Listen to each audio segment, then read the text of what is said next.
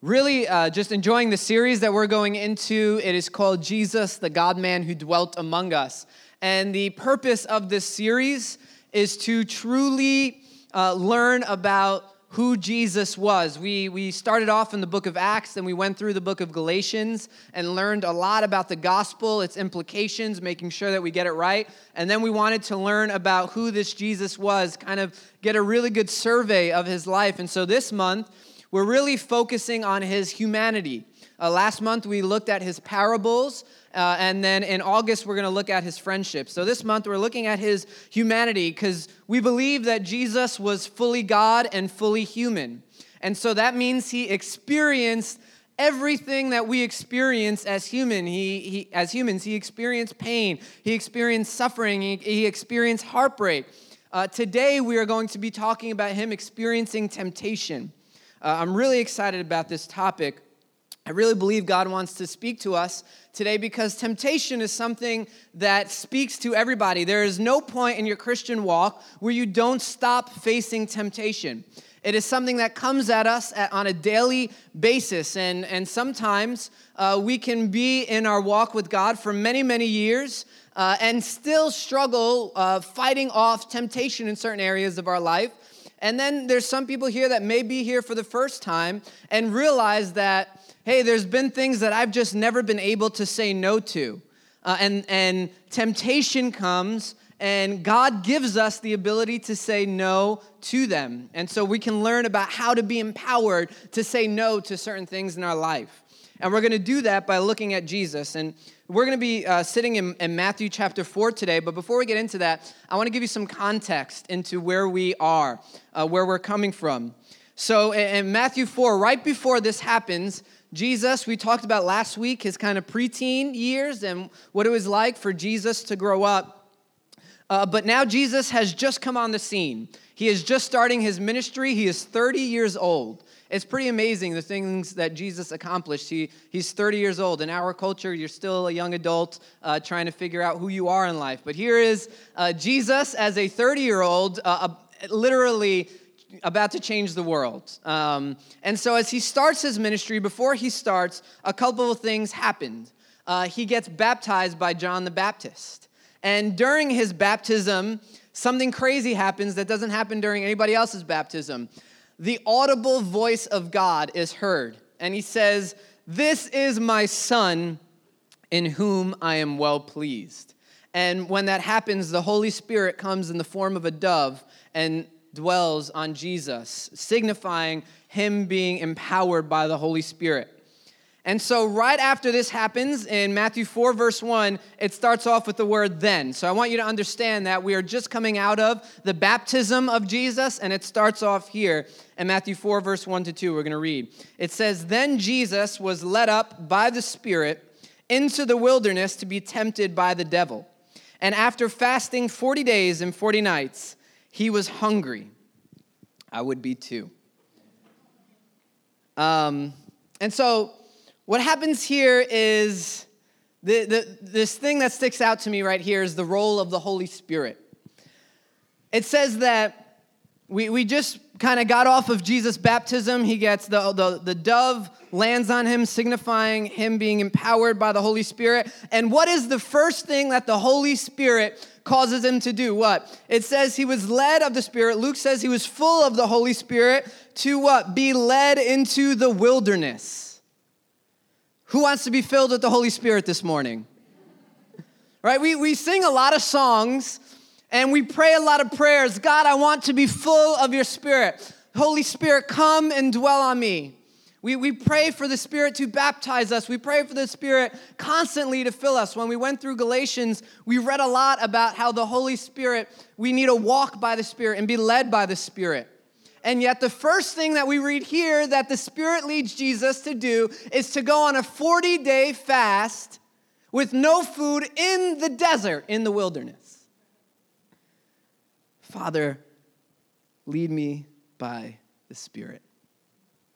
That I want that prayer to take on a new connotation for you this morning, that when you pray to be led by the Spirit, that you really mean, Father, lead me by your Spirit. Because a lot of times when we pray for the Holy Spirit to lead us, we're asking him to lead us into blessing, into our calling, into our purpose, into all these other things. But what we're doing is what we're really saying is, Holy Spirit, lead us, and this is where I want to be led. So who is truly leading us in that moment? But it's important to understand the role of the Holy Spirit and what kind of things that he will lead us into. In Deuteronomy 8:2, it says this, "And you shall remember the whole way of the law, the whole way that the Lord your God has led you these 40 years in the wilderness, that he might humble you, testing you to know what is in your heart, whether you should keep his commandments or not." See, the role that the Holy Spirit plays into our life a lot of times is he is the one that leads us into temptation. He is the one that leads us into the wilderness. He is the one that leads us, or here in this case, Jesus, into this 40-day period with no food, into fasting. And why? Because what God wants to do is he wants to reveal what is inside of our hearts through where he leads us. He wants to humble us. You know, if you've never been humbled, I pray that the Holy Spirit leads you during this service. I'm going to be praying that for a lot of people today. Just Holy Spirit, lead them. Every time I meet a prideful person, Holy Spirit, lead them. Holy Spirit, lead me.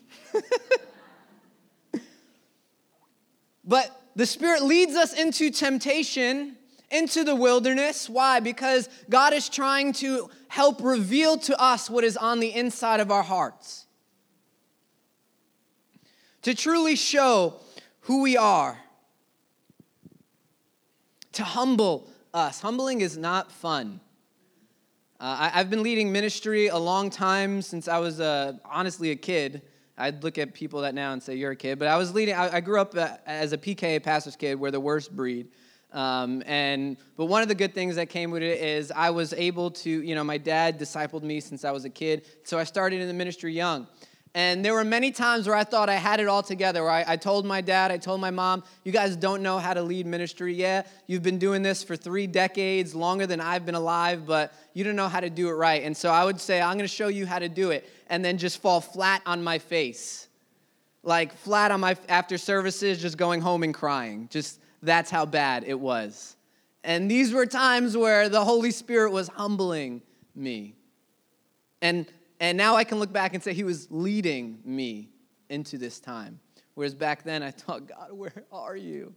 But he was right there. But what's important for us to understand about the Holy Spirit is he will lead us maybe to temptation, but he is not the one tempting us. And that's an important distinction.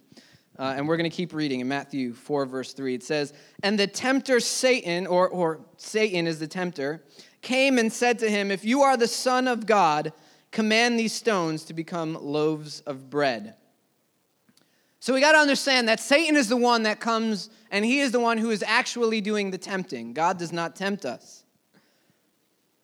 And we're going to continue to unpack what that temptation looks like throughout the rest of this message. But what's interesting about this temptation that Satan comes and kind of puts before Jesus is that this temptation is entirely in the realm of possibility.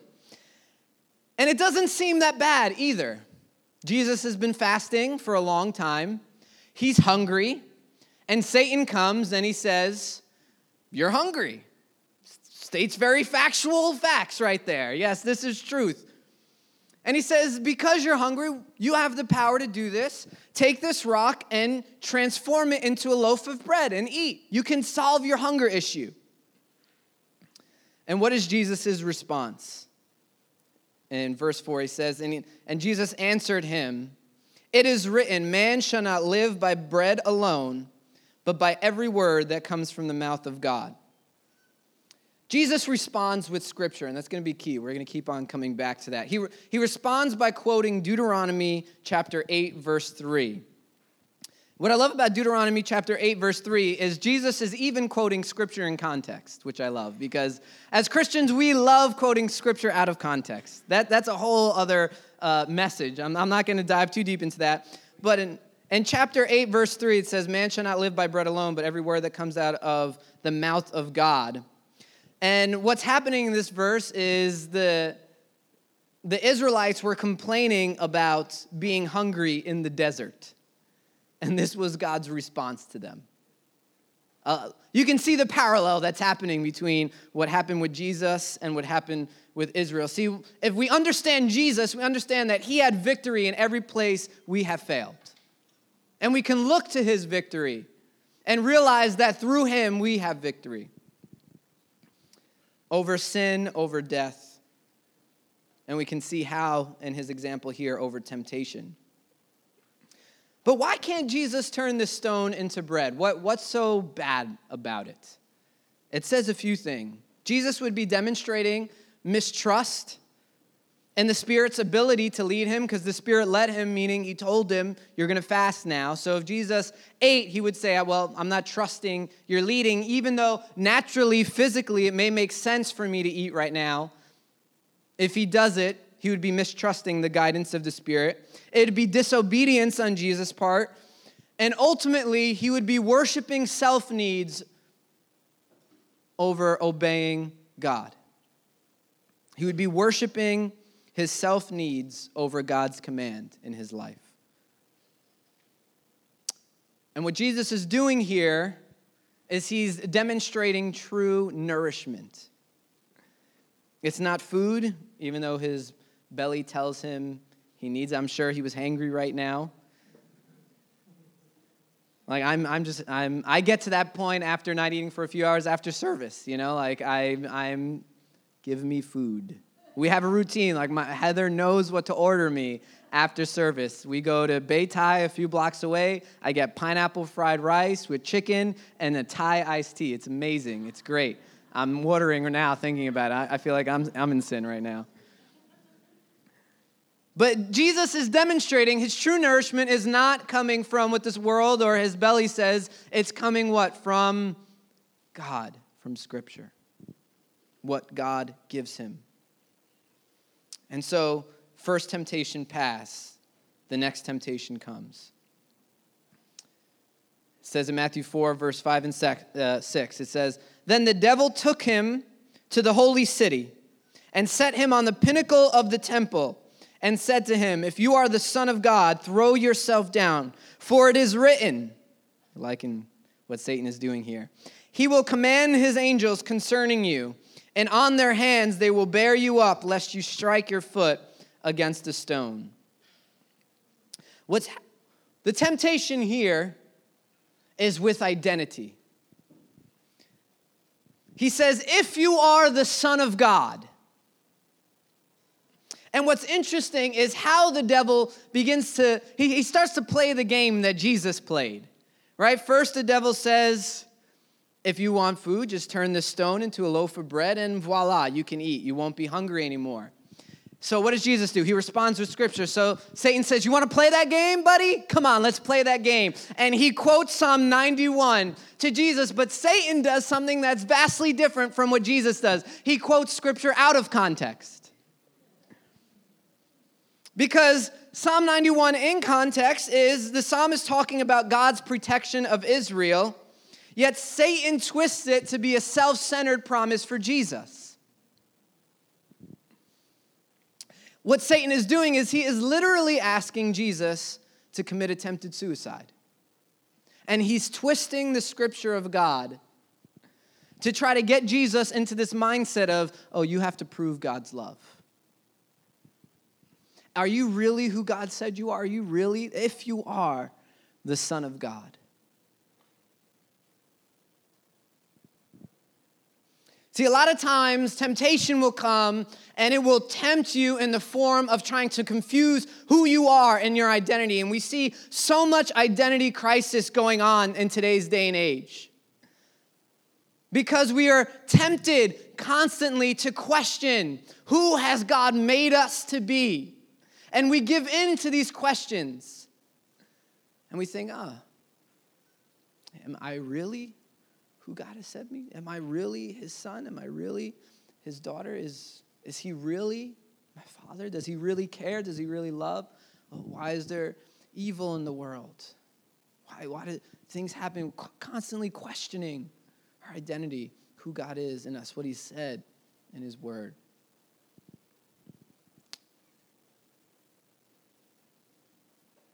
And after What does Jesus respond? He says this in verse 7. Jesus said to him, "Again, it is written, you shall not put the Lord your God to the test." Second time, again, Jesus responds with Scripture. What I love here about what Jesus is doing is he's not responding with wisdom. And if you learn about Jesus and you read the Gospels, Matthew, Mark, Luke, and John, what you realize about Jesus is he was very wise. When it was time to answer people with wisdom, he answered them with wisdom. The Pharisees constantly tried to trip Jesus up. They would ask him trick questions, constantly saying, all right, we're going to catch him in public. But Jesus would always foresee what they were saying and answer with even wiser questions and always throw them off their game. But when temptation comes, he does not answer with wisdom. He answers with Scripture. He quotes Deuteronomy 6:16. Where God laid down a law to Israel, do not test me, trust me. See, Israel, they were going through the wilderness for 40 years, and they didn't believe that God was going to provide for them. And so they made Moses test God by making him strike a rock so that water could come out to perform a miracle. And God gave them the water, but after he gave them the water, he said, do not do this again. Do not test me. Instead, trust me. And so Jesus quotes that to Satan. And we have to kind of understand something here, that the fight against temptation is one with Scripture. It is not one with Facebook sayings. It is not one by looking in the mirror and repeating after me, the best is yet to come. That is not Scripture. That is not how you win against temptation. How temptation is fought is how Jesus fights it. It is remembering the Word of God, the thing that nourishes you, the thing that feeds you, the thing that brings you life. And when Satan comes and he tries to twist your identity, when he comes and he tries to twist Scripture, when he comes and he tries to make normal outcomes actually make you disobey God, what you do is you rely on the Word.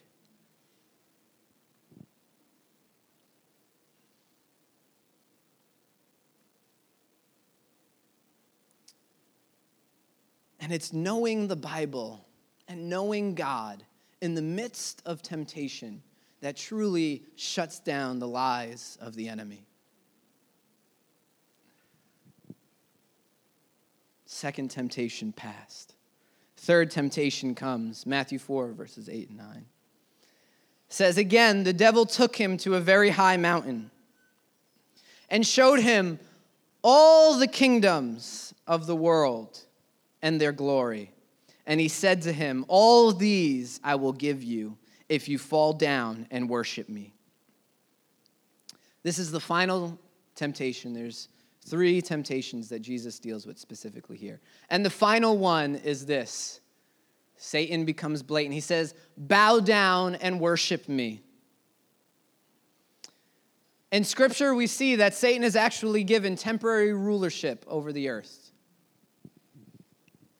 And what Satan offers Jesus here is he offers a shortcut to God's promise for Jesus. He says, what was given me, I will give to you, this rulership over the earth. But it was a false promise. It wasn't a true promise. Because Christ's rulership at this moment would truly be a rule under Satan. It wouldn't be a full rule. And Jesus was also already promised this from God the Father. He said, you will sit at my right hand until I make your enemies a footstool. He was given these promises. It says in the Bible, the Lord said to my Lord, sit at my right hand until I make your enemies your footstool. But what Satan does here is he offers Jesus a shortcut. He says, I will give this to you right now if you bow down. And a lot of times the promises that Satan will offer is the same promise that God has given us, yet it's a shortcut and it's a false promise.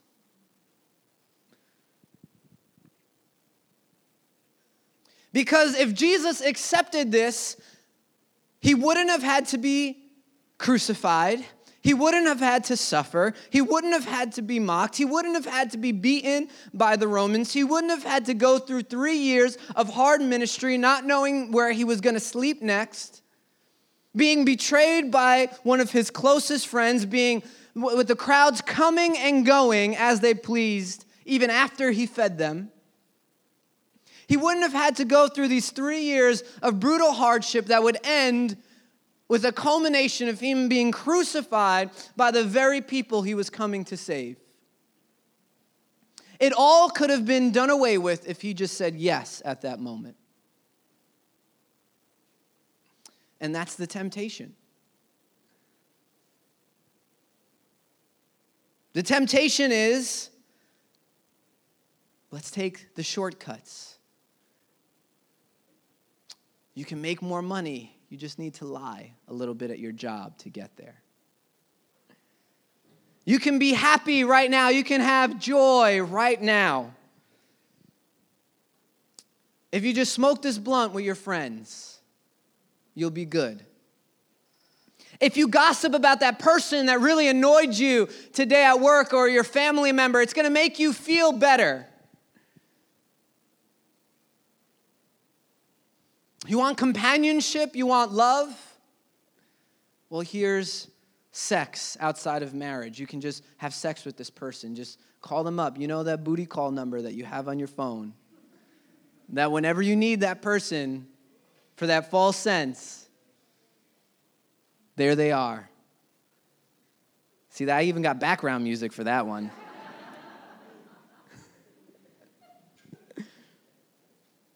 Right? Just go on that website. You know how to make the browser private. Nobody will ever see your history. You want companionship. You want love. You want that feeling of being wanted, of being desired. Just go on real quick. And what is it? It is a false sense of promise. Where true companionship, experienced through marriage, we get through quick swipe left on Tinder. Quick, I just got to put the private browser. Nobody will come in. See, what Satan offers is he offers what seems like the same thing that God is offering us. And he takes it and twists it and he makes a false representation, a shortcut to that actually leads to our death in the end. That actually kills us. That actually doesn't have our best intentions in mind.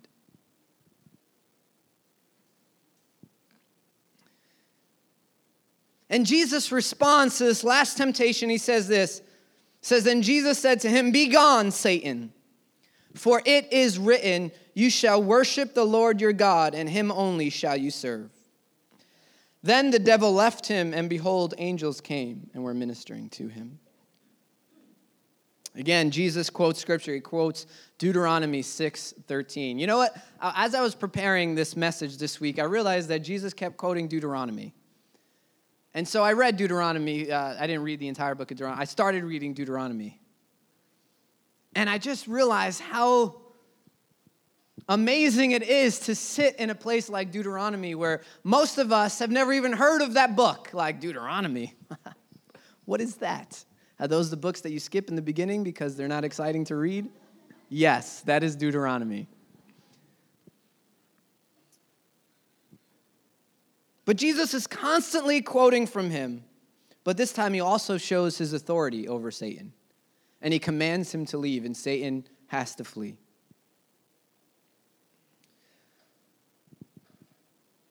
See, temptation comes in this passage. It comes not when Jesus is kind of at the pinnacle of his ministry. It's not like, oh, you just rose from the dead, let's throw you some temptations. It's not at that high point. Temptation comes here in his weakest moment. He's been fasting, he's been alone, he's been in the desert, the wilderness. and the enemy comes.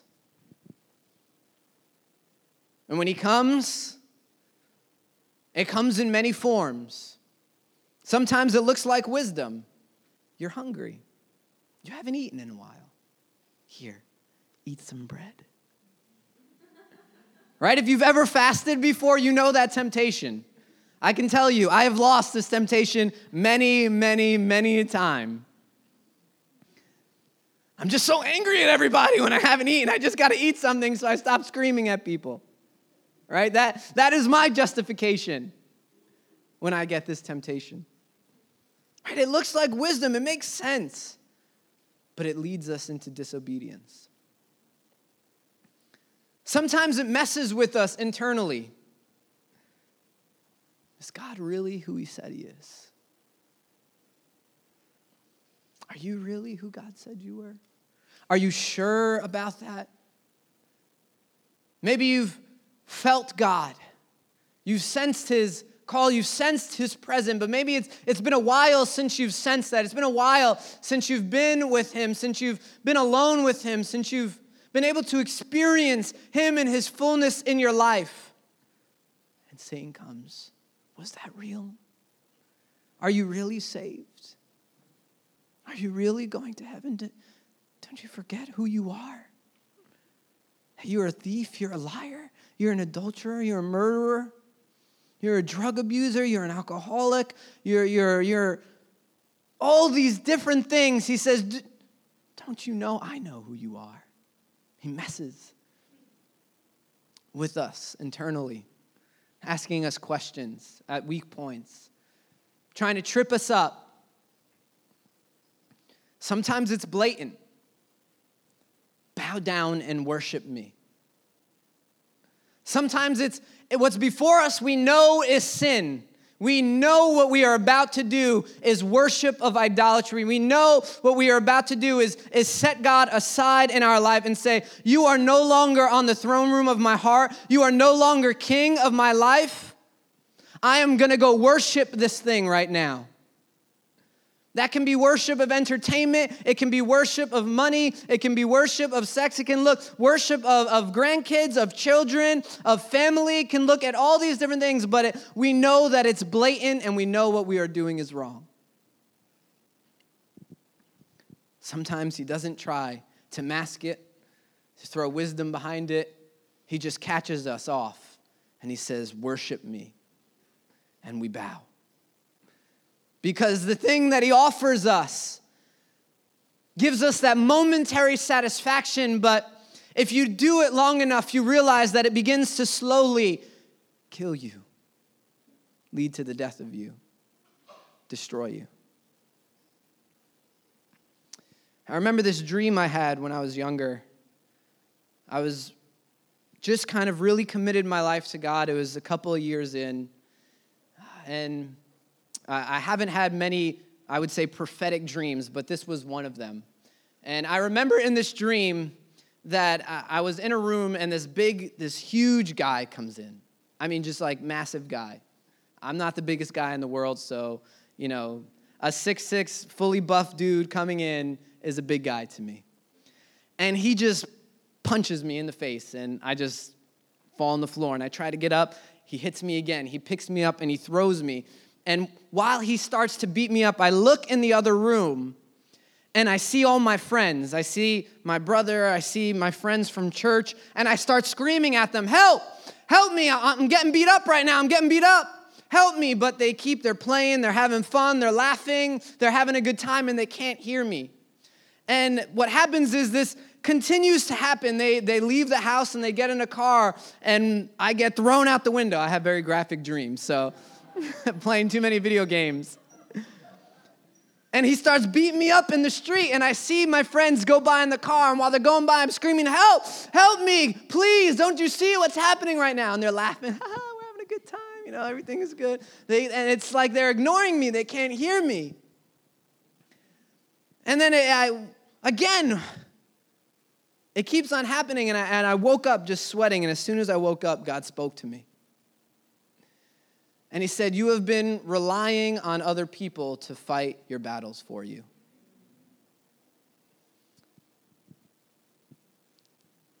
I understand what it means to have temptation beat me. I think we all kind of understand that, and this dream was the epitome of my life at that moment, that I had been struggling so much with temptation. It was beating the tar out of me. It was winning every single time. But I wasn't going to the right place to fight it. I was entering into this battle with no weapon. And a lot of times what I've noticed is that if we believe in God, when temptation comes, we are not fighting temptation with the tool that God has given us.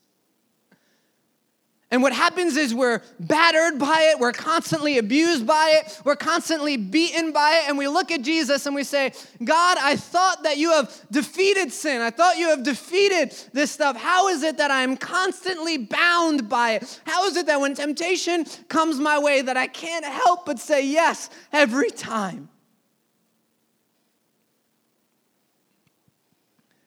But if we look at Scripture, we see something. I'm going to read a familiar passage, Ephesians 11, verse 17, and just read it with me. There's something important here. Paul says, "Put on the whole armor of God, that you may be able to stand against the schemes of the devil.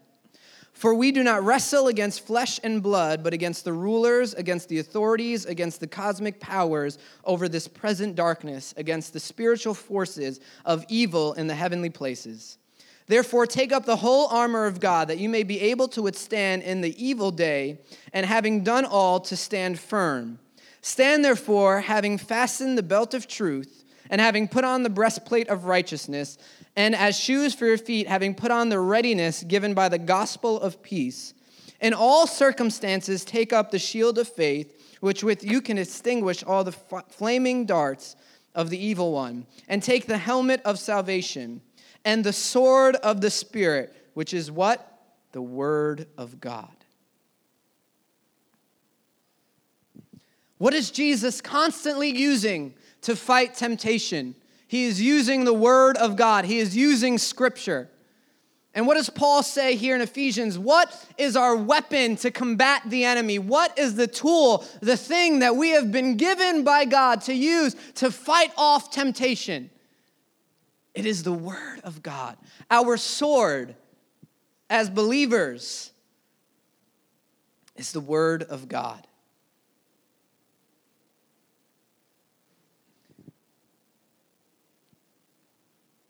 See, we have been fighting with our hands. We've been fighting with the help of others, and we've relied on that. We've been fighting using all these different tools and different things in our life. And when temptation comes, what we should be fighting with the sword that we are armed with, is God's Word. But we are in a culture that is so illiterate to His Word that we instead rely on Facebook memes to fight the temptations of the enemy. We think, oh, this is a good saying today. I'm going to try to use this saying to get through the day. Hopefully it will help me in temptation. Or I heard this one preacher, he said this thing once. Unless it's a quote of Scripture, that is not going to help you get through temptation. What we use to fight temptation as people who believe in Jesus is His Word. And the main place that Jesus used to fight this temptation was Deuteronomy, a book that probably many of us have never even read before. I know I was convicted while I was studying this. It's like, man, when I'm going to fight temptation, Deuteronomy is the last place in the Bible that I look to fight with.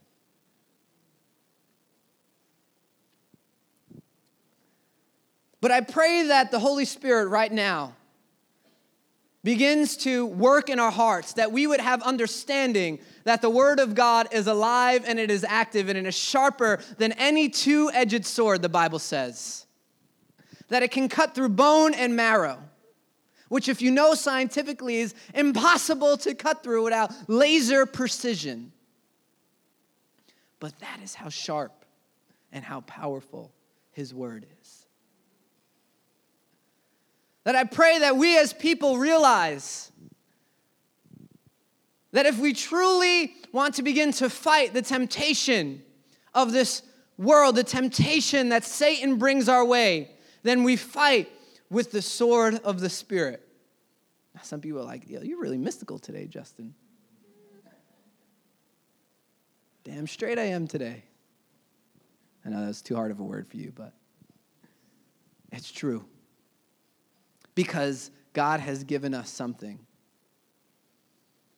And we are, I think, honestly, it's a temptation and a scheme of the enemy for us to go to other places to look for an ability to fight him.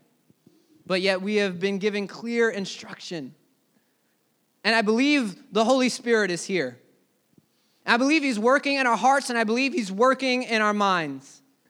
And what he does is when we hear the word preached, one of the reasons why we gather is so that we can receive faith from the Holy Spirit.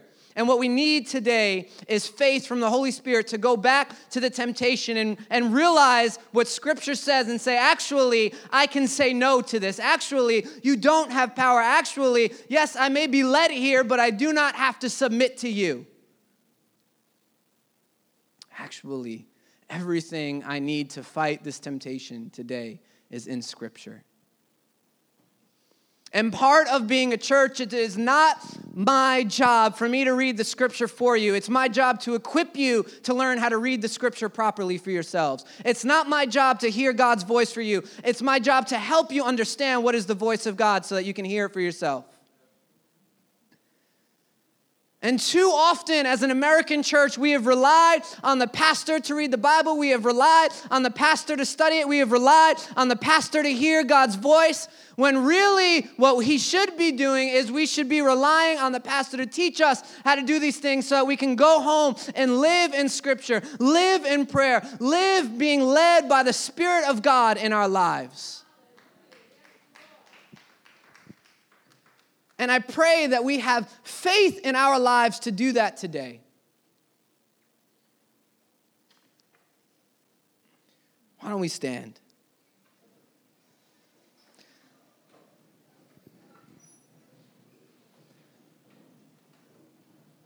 If you're human, you have come and you've struggled with temptation.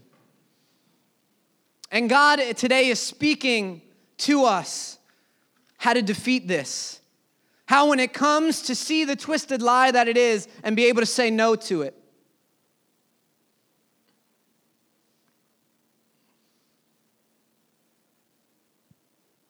And what I pray is that during worship right now, that we can believe God again.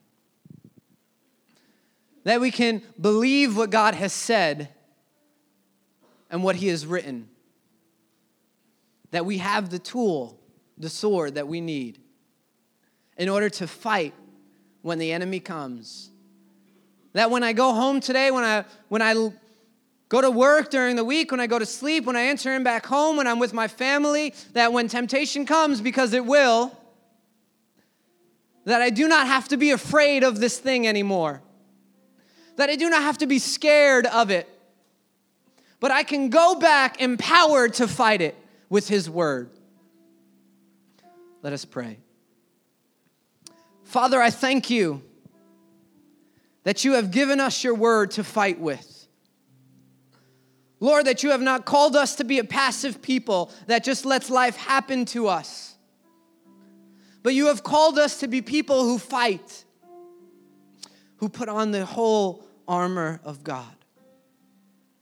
Father, I pray that this morning that you would teach us how to use that sword. The word of God. That when temptation comes our way, that we would remember your battle. That we would remember how you fought it in the scriptures that you used. And that you would teach us to fight. Just like you would teach a swordsman. Using your word and the scriptures. In Jesus' name.